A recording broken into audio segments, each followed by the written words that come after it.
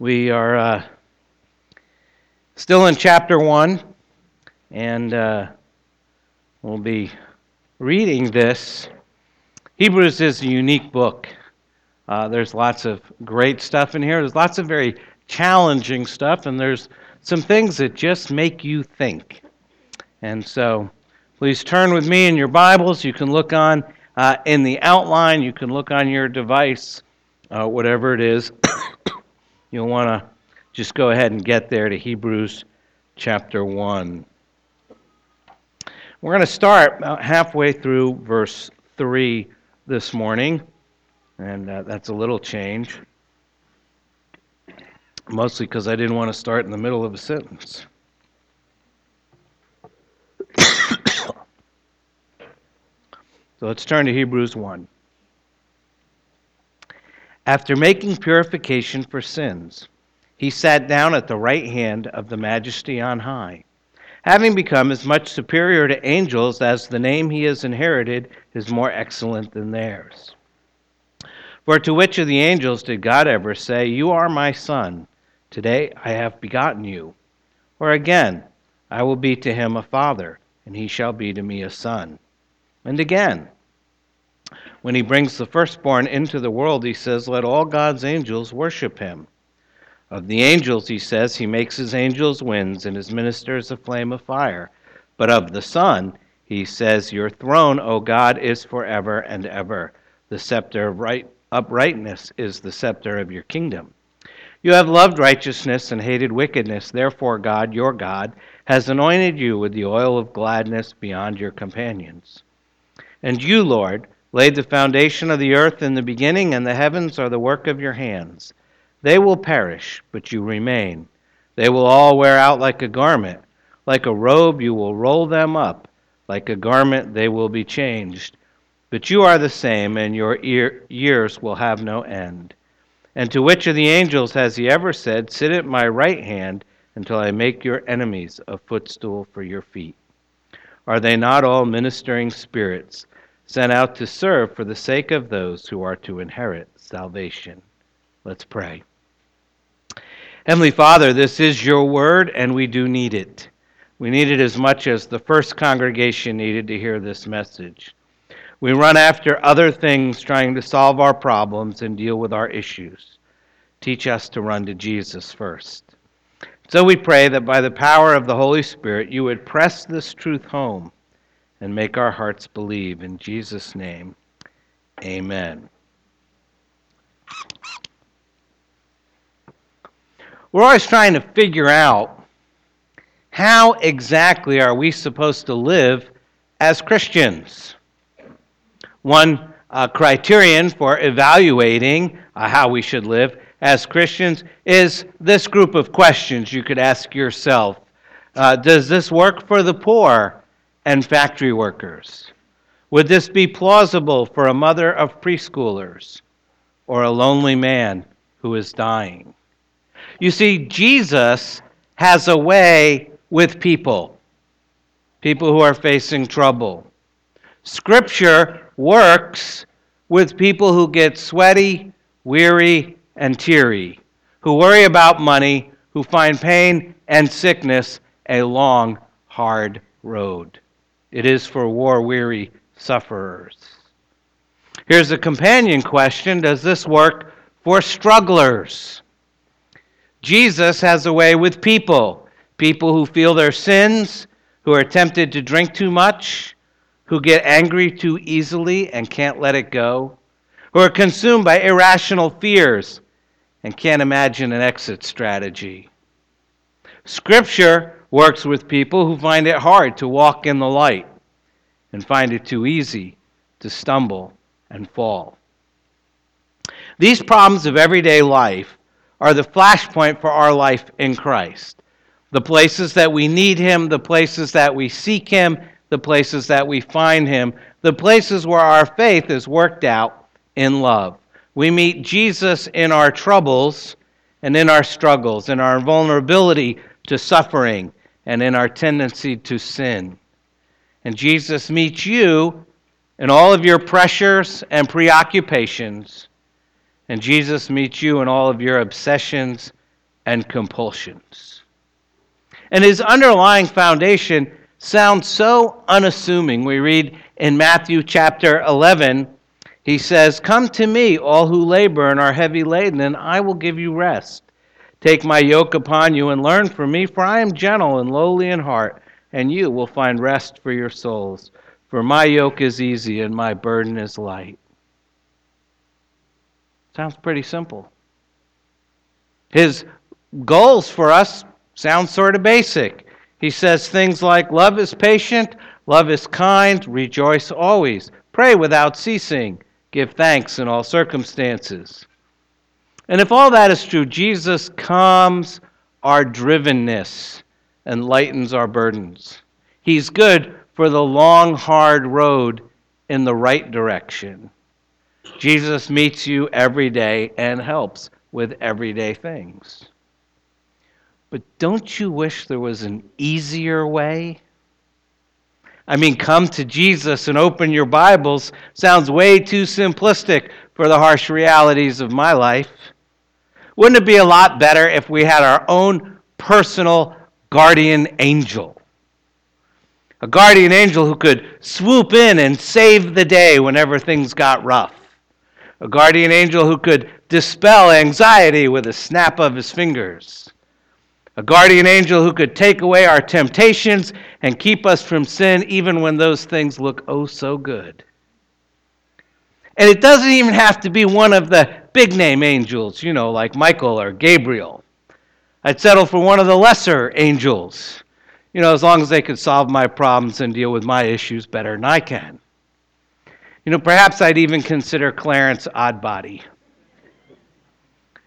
As obviously some of you know, Clarence is the guardian angel of the Christmas movie It's a Wonderful Life, who's sent to help George Bailey, wonderfully played by Jimmy Stewart. Now, Clarence is a somewhat goofy-looking old man who can't quite close his assignments and thus hasn't yet earned his wings. But in the end, he did okay by George Bailey. And so if there's nobody left, I'd settle for Clarence. And apparently this way of thinking is neither new or novel. I mean, come to Jesus and open your Bibles involve me admitting that I have some sort of issue and something should be done about it. Wouldn't it be way cooler if some sort of supernatural being just showed up and fixed things without anyone else ever knowing about it? I mean, that's what we want. That's what people have wanted for thousands of years. Now, I have no historical or scientific evidence, but my gut feeling is this sort of interest in heavenly beings serving as our own personal troubleshooter has had a popularity surge in every lifetime. And so it was in the early church as well. The book of Hebrews was written approximately 30-some years after Jesus, and already there were Christians who were leaving Jesus for other things. And one of those things was angels. And unlike today, they had two very good reasons for doing so. One was impending persecution. And we all saw what the Archangel Michael did in episode 86, and who wouldn't want that guy on their side? Seriously, we talk about guardian angels, protecting us from a car accident. And I'm not saying they don't do that. But you'd be way more interested in having a guardian angel if an angel agent of the state was holding a sword to your throat. Your interest would peak dramatically. And these Hebrew Christians are getting it from both sides. The state is coming after them as an illegal cult group, and the Old Covenant Jews are coming after them saying they have betrayed their race and their faith. And they need help, and they need it now, or they're going to bail on the church and bail on Christianity and bail on Christ. Second, and more importantly, the main reason the author of Hebrews needs to emphasize Christ's superiority to the angels has to do with their association with the Old Covenant given at Mount Sinai. In Hebrews chapter 2, we'll see an example of this teaching. It says the Old Testament law was declared by angels. And in Acts chapter 7, we learn that the law was delivered by angels. So their association with the giving of the law at Sinai has some biblical support.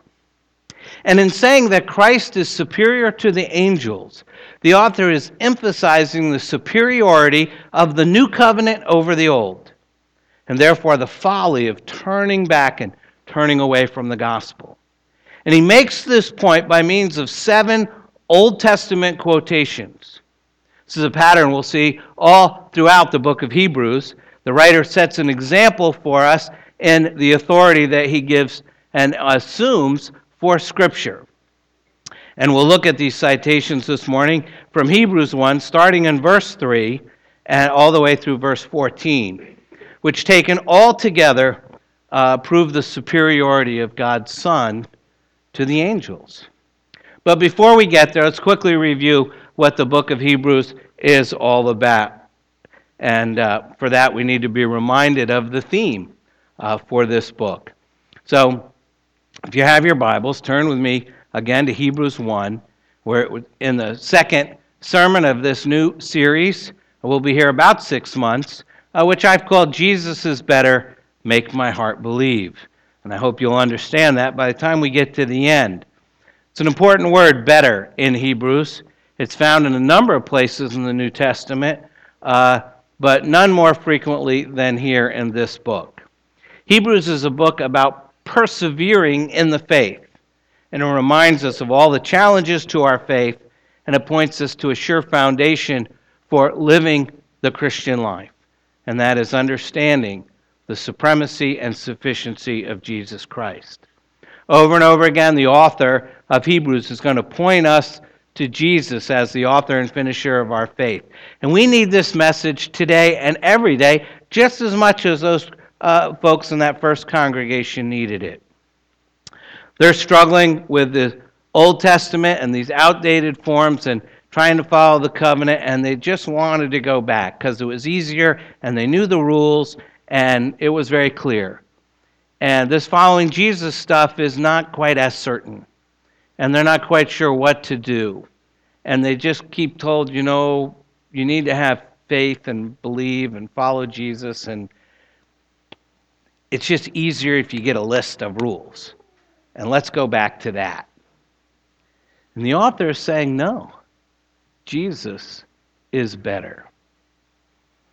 Maybe you're entering this new year and you've got issues too. And you're flagging in your faith, and it's hard to pray, and reading the Bible has become rare. And you feel that everything is coming up short in your life. And you're disappointed and you're disillusioned, and you're starting to look somewhere else for the answers. Well, if you're there, as I said last week, say again this week, and I'll probably say a bunch more times, Hebrews is waiting for you.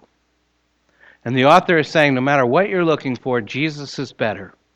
He's a better Savior, a better priest, a better sacrifice for a better covenant, and a better way of life.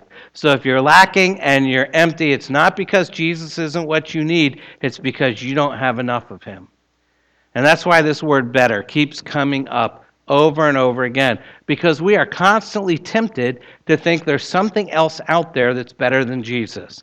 And the author is saying over and over again, no, Jesus is better. There is nothing else out there better than Jesus.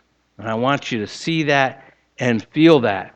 And today in our text, the author makes the same point by saying that when life gets tough, when life gets uncertain, when life is confusing, don't go looking somewhere else.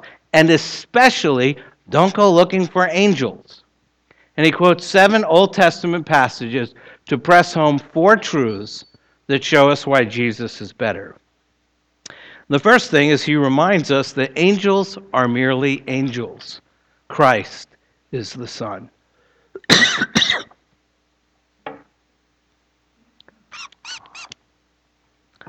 Turn with me again to Hebrews 1.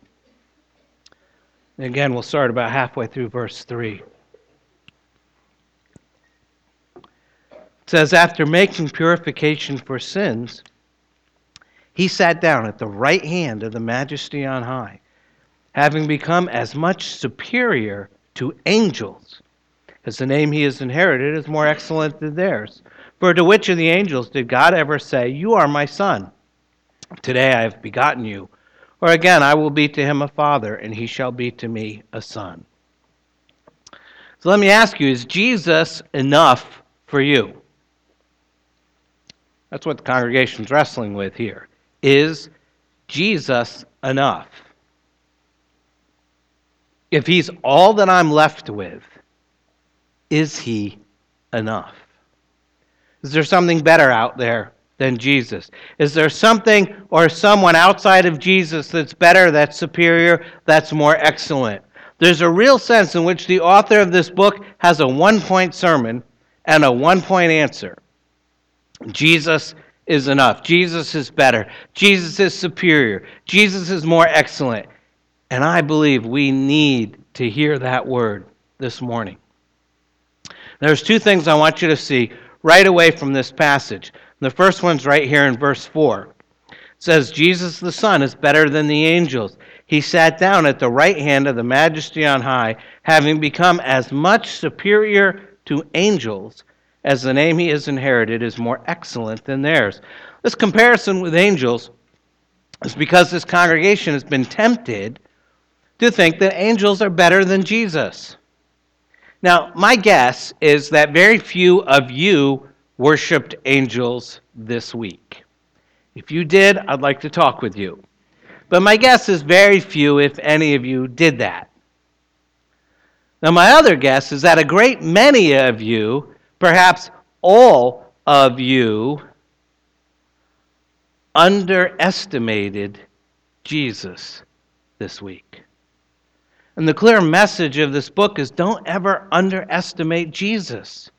He is so excellent, he is so superior, he is so much better that it's impossible to overestimate him. So don't underestimate Jesus, and all of us are tempted to do that. We think that there's something, if we just had, then life would be right. And if that's something, whatever it is, whatever we think we need in order for life to be right, if that something isn't Jesus, then we're underestimating Jesus.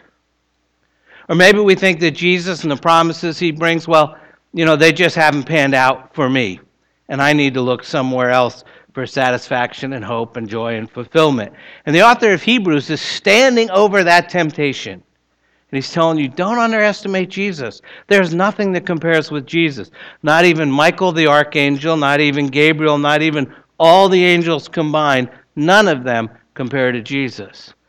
And just in case our hearts are having a hard time taking that in, he says, let me just demonstrate that to you from Scripture. Isn't that great? This pastor preaching to this congregation almost 2,000 years ago says, let me prove my main point from the Bible. Let me do a little exposition for you, and let me show you from the Bible. I think that's awesome. He goes to several scripture passages, all of which were written hundreds of years before Jesus ever came. And he says, I can prove to you that Jesus is superior to the angels. Even before he came, I can prove this to you from the Scripture. And he takes you to 7 scripture passages, and he makes 4 claims about Jesus. And the first thing he says, looking at verses 4 and 5, is that Jesus is the Son of God. He quotes from Psalm 2, you are my son, today I have begotten you. And then he quotes from 2 Samuel chapter 7, you are my son. I will be to him a father, and he shall be to me a son. And in both of these passages, he says that Jesus is the Son of God. The angels are not the Son of God, only Jesus is. And these passages apply to Jesus and to Jesus only, and he is better than the angels. And the argument of these verses is pretty straightforward. By means of these Old Testament passages, the writer of Hebrews demonstrates that the claim of verse 4, that Jesus' supremacy rests on the inheritance of the name Son of God. There are several times in Jesus' life when a heavenly voice is heard proclaiming him to be God's Son. Think about it, for instance, when the angel Gabriel announced the birth of a son to the Virgin Mary, Luke chapter 1, he said he will be great and will be called the Son of the Most High. In the same way, when he was baptized by John the Baptist, we're told the voice of God was audibly heard and said, Matthew 3, "This is my beloved Son, with whom I am well pleased." And then when Jesus was transfigured in glory before the three disciples, God's voice was heard, Matthew 17, saying the same thing, "This is my beloved Son, with whom I am well pleased." Likewise, in John chapter 1, we're told that in the incarnation at Christmas, the Word became flesh and dwelt among us, and we have seen his glory, glory as of the only Son from the Father, full of grace and truth. So if Jesus is eternally the Son of God, what do we make of the statement in Psalm 2, quoted here in Hebrews 1, that today I have begotten you? Fortunately, the New Testament helps us elsewhere, as is often the case. One of the great principles of interpreting the Bible, there's two great principles, actually there's like 20, but two really big ones. One is Scripture interprets Scripture, and that's going to be laid out for us again and again and again in the book of Hebrews. The other one is context is king. You have to understand what's going on if you're going to understand that passage. So here we follow this principle of Scripture interprets Scripture. We call that the analogy of faith. And in the case of Psalm 2, we're being helped by the Apostle Paul, who cites it in his sermon in Acts chapter 13. He says, "We bring you the good news that what God promised to the fathers, this he has fulfilled to us, their children, by raising Jesus. As also it is written in the second psalm, 'You are my son, today I have begotten you.'" This refers to Christ's resurrection. And the idea of begetting here is that of declaring or manifesting this fully. Paul amplifies this in Romans 1. He writes that Jesus was declared to be the Son of God in power according to the Spirit of holiness by his resurrection from the dead, Jesus Christ our Lord. And that's why these first century Christians have to hold fast to their faith in Christ, just like us. When God raised our Lord Jesus from the dead, having been crucified for our sins, God the Father brought him into his inheritance, manifesting before all the world his status as the divine Son of God. By means of the resurrection, God the Father declared that Jesus Christ and he alone is the worthy heir and the true Son of God. And so the point is, to which of the angels did God ever say things like this? And the answer is God said no such thing to any of the angels. And since he specifically honored Jesus Christ with the name of his own Son, Christ must be recognized as better. So that being the case, who do we turn to in our time of need, in our trials and tribulations? Who do we turn to for salvation? Whom shall we worship as Lord, and whom shall we follow except for the one proclaimed worthy to be the Son of God? That brings us to our second point, which is the angels are merely worshipers. Christ is worshipped. Angels are merely worshipers. Christ is worshipped. Now, verse 6 gives us this second argument that Jesus is better, that the angels are commanded to worship him. And to prove this, the writer cites either Psalm 97 or Deuteronomy 32, probably the Psalm because he quotes the Psalms a lot, but both of which include the statement he quotes here. He says, and again, when he brings the firstborn into the world, he says, let all God's angels worship him.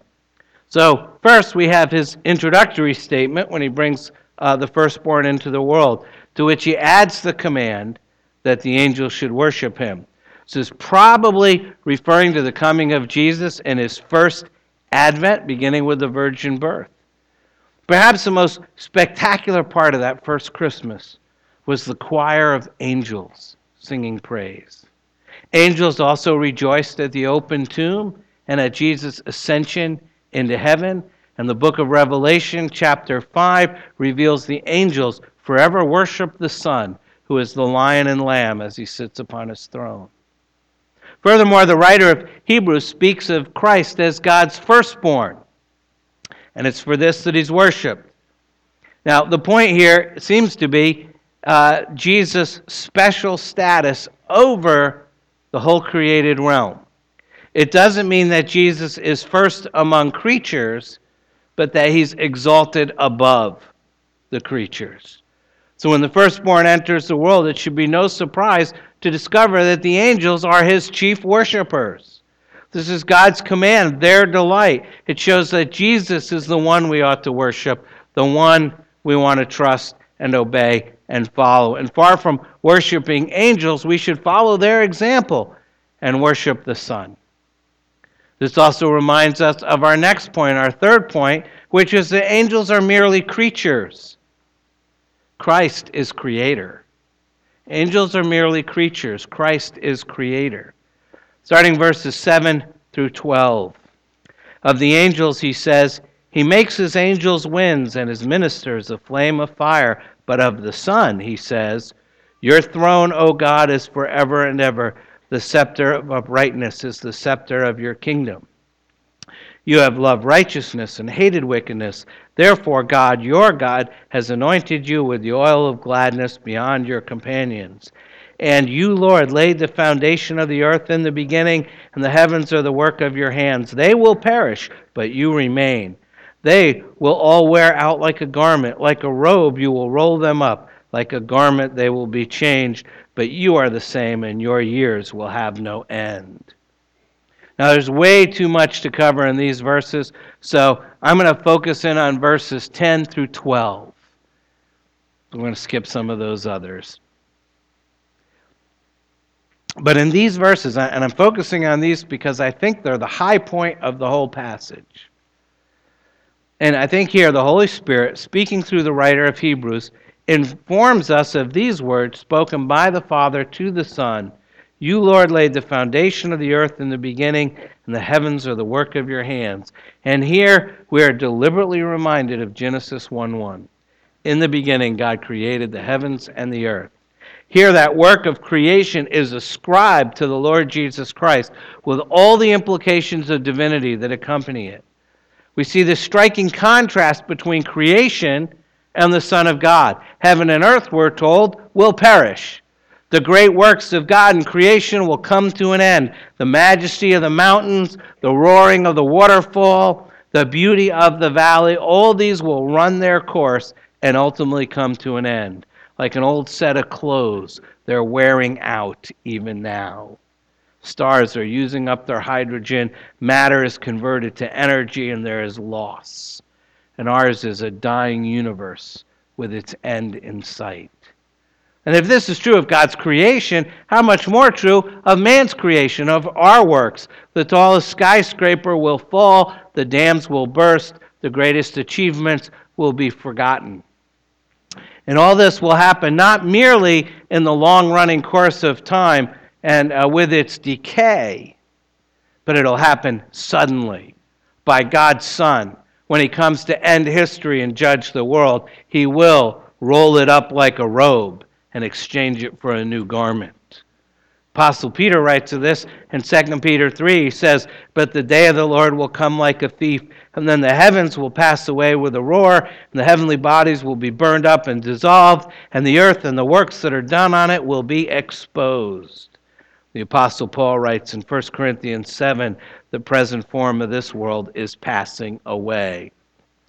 But of God's Son, we read the exact opposite. Look at the end of verse 12. But you are the same, and your years will have no end. It's hard to imagine a more forceful portrayal of Christ's divinity, a mighty Lord and God who's worthy of our faith. But if you think about it, in the end, all is lost in this life. And our lives on this earth are riddled with hardship and difficulties.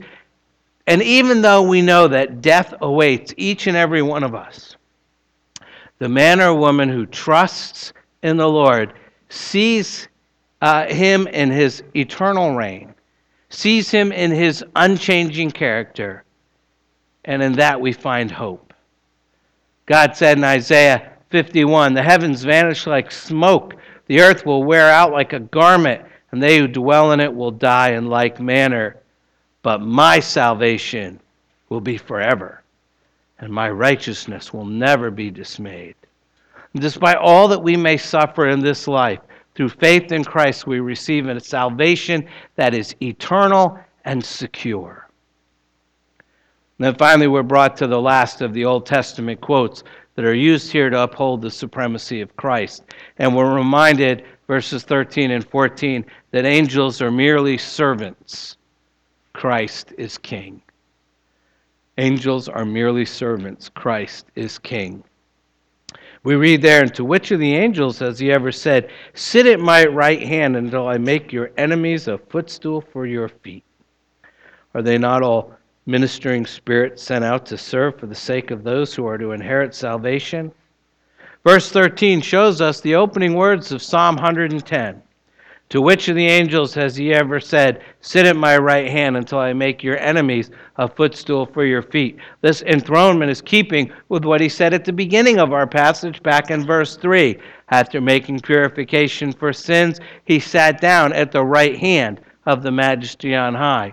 Psalm 110 is the most frequently quoted psalm in the New Testament because of what it tells us about where Christ is now and what he's doing now. And the imagery of him seated comes from the Oriental court, where the king sat on his throne while all his servants stood before him, and they all stood to show their deference and his superiority.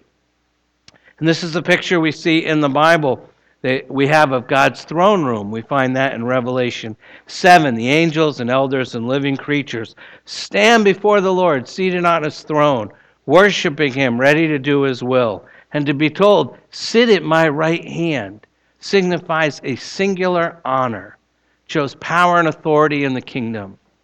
And the fact that Jesus is seated on the throne, first of all, it doesn't mean that he's inactive.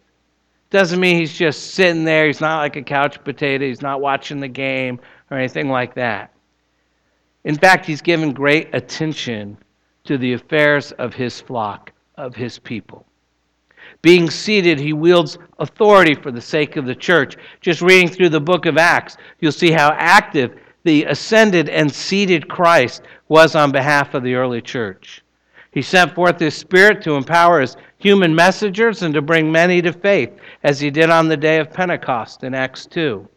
When Stephen, the first martyr, was facing the bloodthirsty mob in Acts chapter 7, he cried out, behold, I see the heavens open and the Son of Man standing at the right hand of God. Jesus stood to receive his own into the heavenly courts.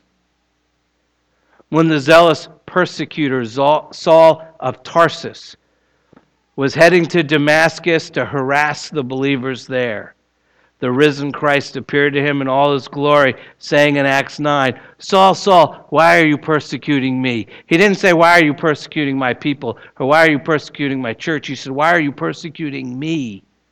Indeed, he commands angels, and he does send them for the service of his people, as was the case in Acts 12 when Peter was rescued from prison by an angel. This is what the writer of Hebrews tells us in verse 14. Are they not all ministering spirits sent out to serve for the sake of those who are to inherit salvation? The angels are servants who are sent. The risen Christ is the one doing the sending. Now, I think most of the time, we'll never know when he sent angels to minister to us in our time of need or to thwart spiritual antagonists or to strengthen us in our time of weakness. I think that happens, and most of the time we're utterly unaware of it. We also know that Jesus sends the Holy Spirit to lead us to him and to teach us to him. And we also know that Jesus intercedes for us with the Father, ensuring our acceptance in God's presence, sanctifying our petitions, and pleading our every cause from his seat of honor at God's right hand. Christ is exceedingly busy on our behalf. He who upholds the universe by the word of his power, as we're told in verse 3, also upholds our faith by his prayers for us. Think about that. How awesome is it that every day Jesus is praying for you? He told his disciple Peter, in Peter's time of greatest weakness, he told him in Luke 22, Simon, Simon, behold, Satan demanded to have you that he might sift you like wheat. But I have prayed for you that your faith may not fail. And Hebrews says that Christ will sit at God's right hand until I make your enemies a footstool for your feet. So who then are the enemies of Christ? The Apostle Paul writes in 1 Corinthians 15, then comes the end when he delivers the kingdom of God, the kingdom to God the Father, after destroying every rule and every authority and power, for he must reign until he has put all his enemies under his feet. The last enemy to be destroyed is death.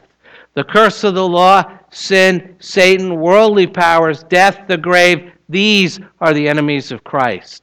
And during his earthly ministry, he advanced into the ranks of his enemy, casting out demons, purifying the lepers, healing the sick, exposing hypocrisy, opposing false teaching, humbling the proud, cleansing the temple, and all the while calling sinners to faith and repentance.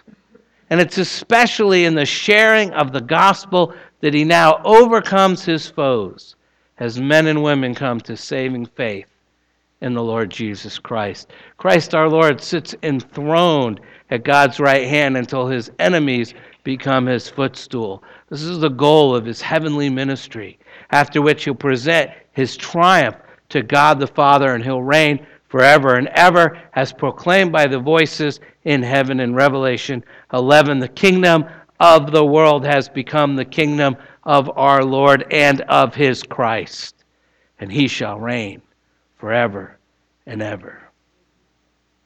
Now, at the end of verse 3, we read, after making purification of sins, he sat down at the right hand of the Majesty on high.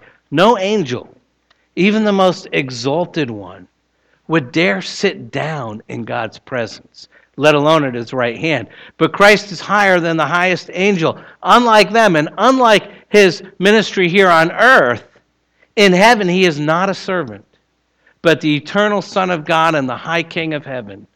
The place where he sits is the place of highest honor, and it's his by right. Such is the Lord Jesus Christ, who is the perfect prophet through whom God speaks, who is the great high priest by whom sinners come to God, and who is the true King, who lives and reigns now and forevermore. And if you have never come to Christ, it is to this Christ that you have never come. And if your heart is cold towards Christ, it is to this Christ that you are cold. And if you're thinking about deserting Christ, it is this Christ that you are leaving. To turn away from Christ is always to turn away from the greater to the lesser. It is to turn away from the glorious to the shoddy. It is to turn away from the most radiant light to the outer darkness. And if all this is true, what could you possibly need that cannot be found in Christ? Do you need pardon for your sins? See him exalted and know that God has accepted the sacrifice of his blood on your behalf. Do you need reconciliation to God? There he is at God's right hand, interceding, praying for you, and offering his own perfect work as the ground of your acceptance. Do you need a new life or a new heart or a new strength in order to follow him? From his heavenly throne, he sends forth his Holy Spirit to work within you with his power.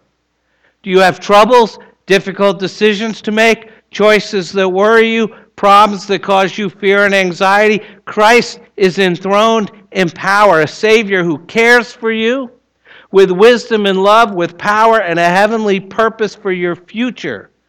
The practical value of this is immense, for it leads us to trust him and him alone.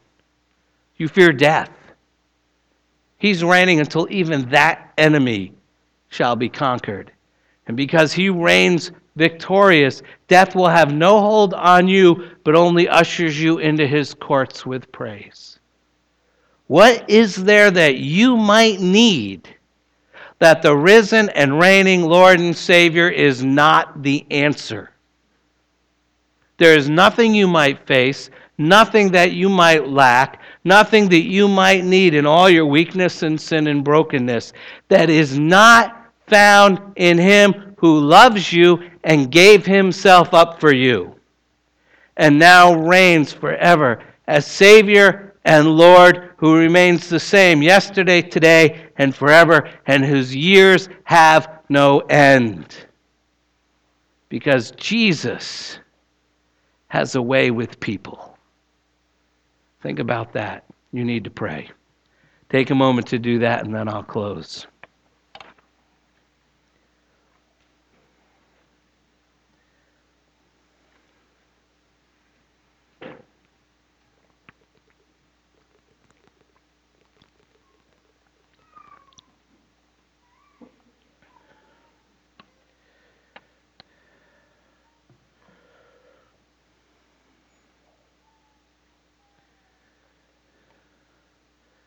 Let's pray together. Our Lord and our God, thank you that you have spoken to us by your Son. Open our eyes that we might see our sin and then see our Savior.